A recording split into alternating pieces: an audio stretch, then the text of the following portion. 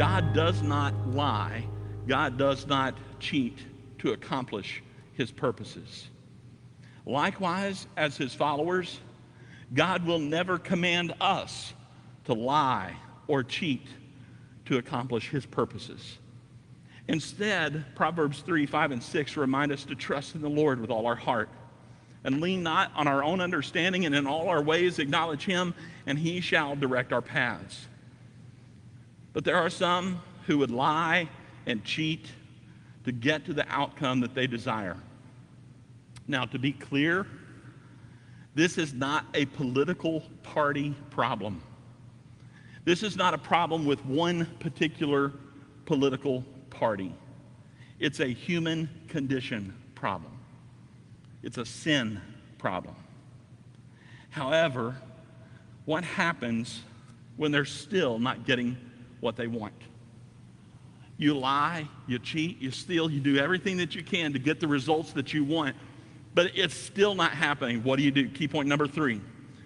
When turning up the pressure doesn't work, then the consequences will be turned up.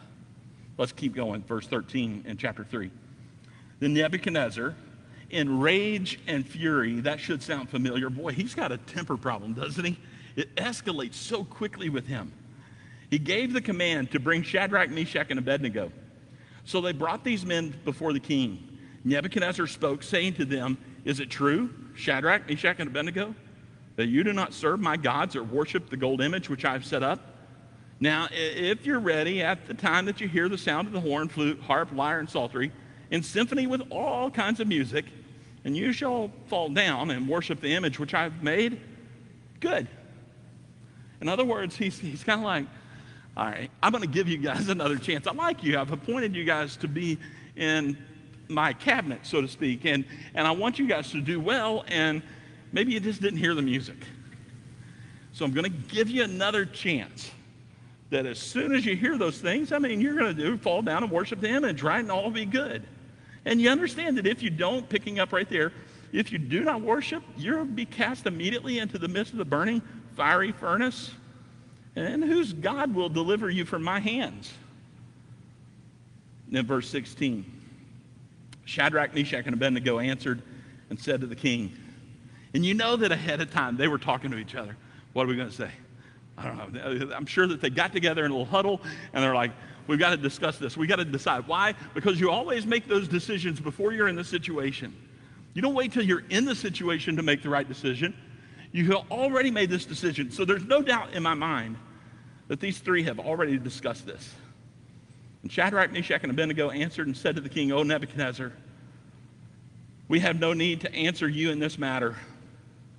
If that is the case, our God, whom we serve, is able to deliver us from the burning fiery furnace. And he will deliver us from your hand, O king. But if not, let it be known to you, O king, that we do not serve your gods, nor will we worship the gold image which you have set up." Then Nebuchadnezzar was full of fury. Do you see how he has this issue constantly? That's what pride will do. That's what idolatry will do.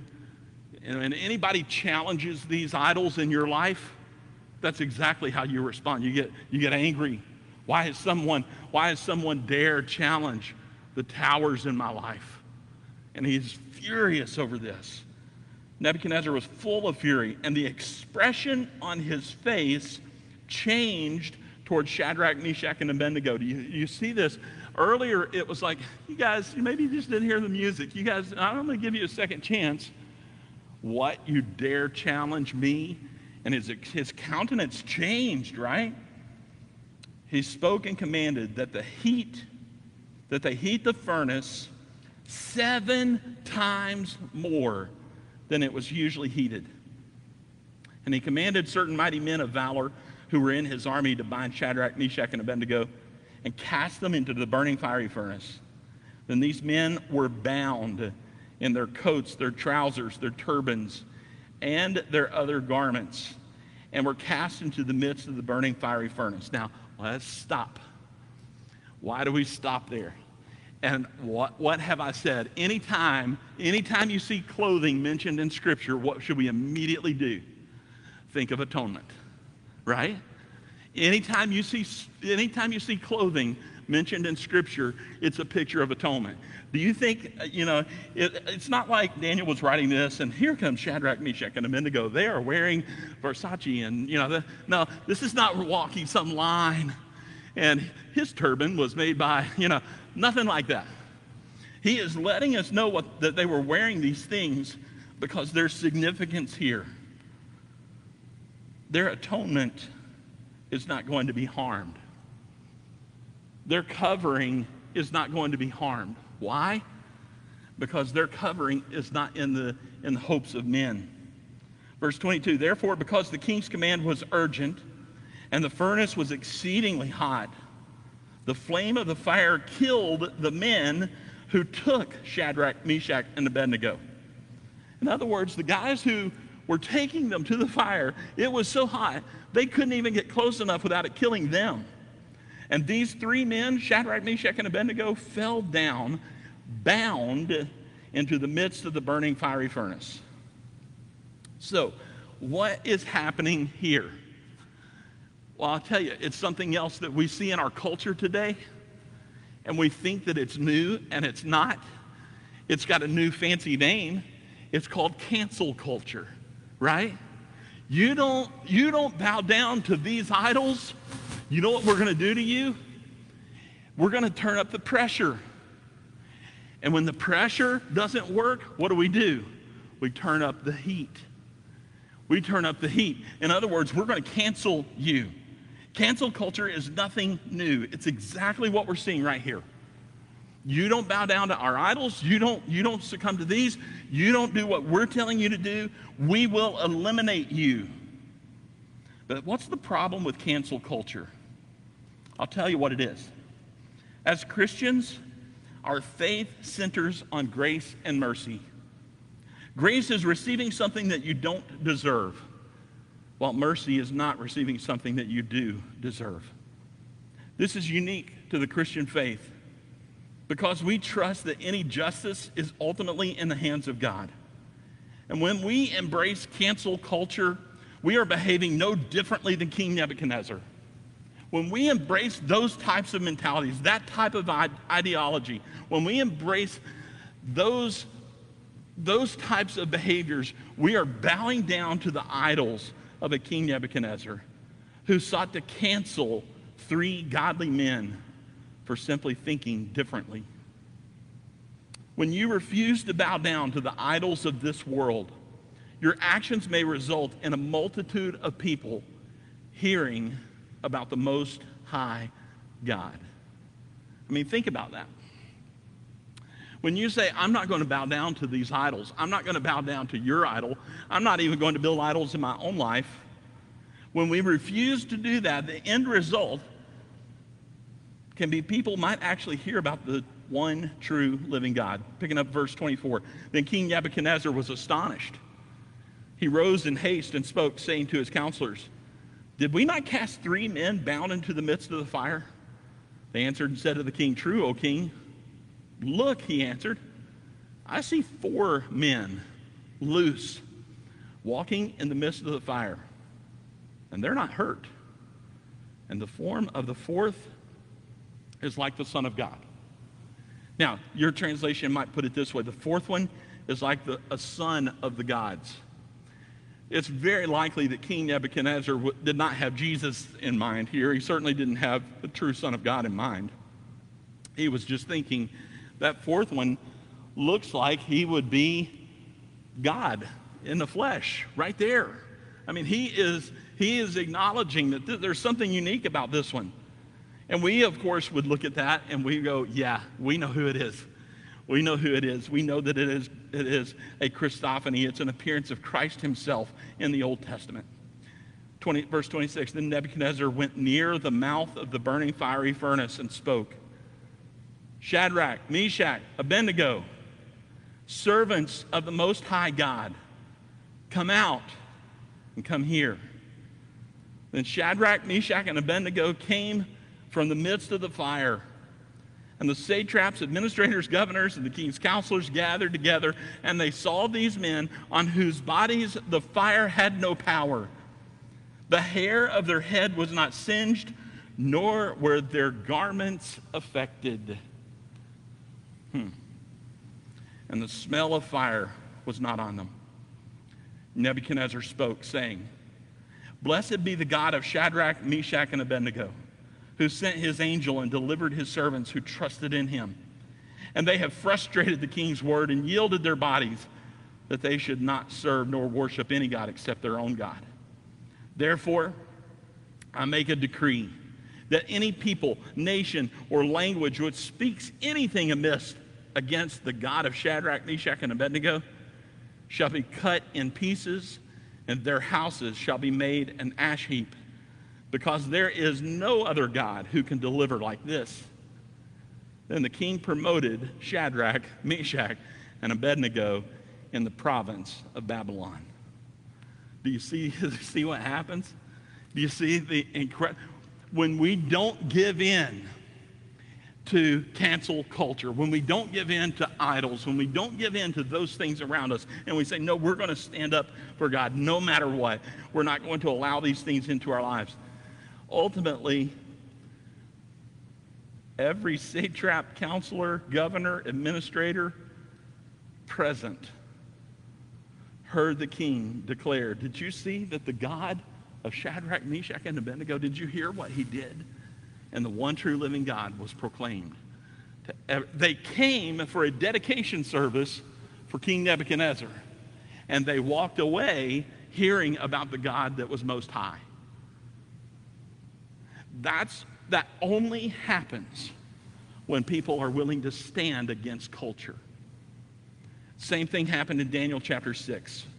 Listen to this, verse 24. "And the king gave the command, and they brought those men who had accused Daniel, and they cast them into the den of lions, them, their children, and their wives, and the lions overpowered them and broke all their bones in pieces before they ever came to the bottom of the den." Do you hear that? Daniel was in there. The lions did not even touch him. The mouths were closed. Then the accusers were thrown into the same den, and they devoured them before they even hit the bottom of the pit. Then King Darius wrote, "To all peoples, nations, and languages that dwell in all the earth, peace be multiplied to you. I make a decree that in every dominion of my kingdom, men must tremble and fear before the God of Daniel." Isn't that amazing? In both instances, the same result. The king is making a decree. "For he is the living God and steadfast forever. His kingdom is the one which shall not be destroyed, and his dominion shall endure to the end." Now let's pause there. Did you hear something significant there? This is King Darius. Do you remember when we looked in the first couple of chapters when we talked about the different kingdoms, and then that last kingdom comes along, and it's the last kingdom that will not be destroyed? King Darius has destroyed and enveloped the kingdom of King Nebuchadnezzar, but they're still talking about it. They're still talking about King Nebuchadnezzar's statue. They're still talking about its impact and how it's going to end with a kingdom that doesn't end. And King Darius even acknowledges that. He says, "His kingdom is the one which will not be destroyed, and his dominion shall endure to the end." Darius is acknowledging something that King Nebuchadnezzar did not want to admit. Verse 27, "He delivers and rescues, and he works signs and wonders in heaven and on earth. Who has delivered Daniel from the power of the lions?" So this Daniel prospered in the reign of Darius and in the reign of Cyrus the Persian. Now, some people will read that. It could be read this way. So this Daniel prospered in the reign of Darius, that is the Cyrus, the reign of Cyrus the Persian. So it could be read in such a way that it's actually repeating itself, Darius and Cyrus the Persian. But notice this, that in both instances, the kings, they made a decree. that made known the one true living God among the Gentiles. In both instances, God rescued them from certain death. And notice that in both instances, they believed that God would deliver them, but even if he doesn't, they were not going to bow down. So here's the question at hand. Is it what you do that matters or the consequences? Which matters most? Is it what you do that matters or the consequences? For Daniel and his 3 friends, they resolved in their hearts to do what honors the Lord, no matter what the consequences. Christians have a long history of doing what brings honor to the Lord, no matter what consequences may come our direction, no matter what we may face, no matter how difficult it is. And that's why in the book of Acts we see someone like Stephen, who resolved in his heart to honor the Lord no matter the consequences. In the case of Shadrach, Meshach, and Abednego, their lives were spared. In the case of Daniel, his life was spared. In the case of Stephen, Stephen was known as the first Christian martyr who was stoned to death. But he chose to do what was right, no matter what the outcome, no matter what the circumstances are. So we conclude with this: do what's right, even if the stars fall. Do what's right, even if there's no one else standing with you. Do what's right, even if it's never known. Do what's right, even if. Because it's in those even if moments that the glory of God is made known to the world that's watching.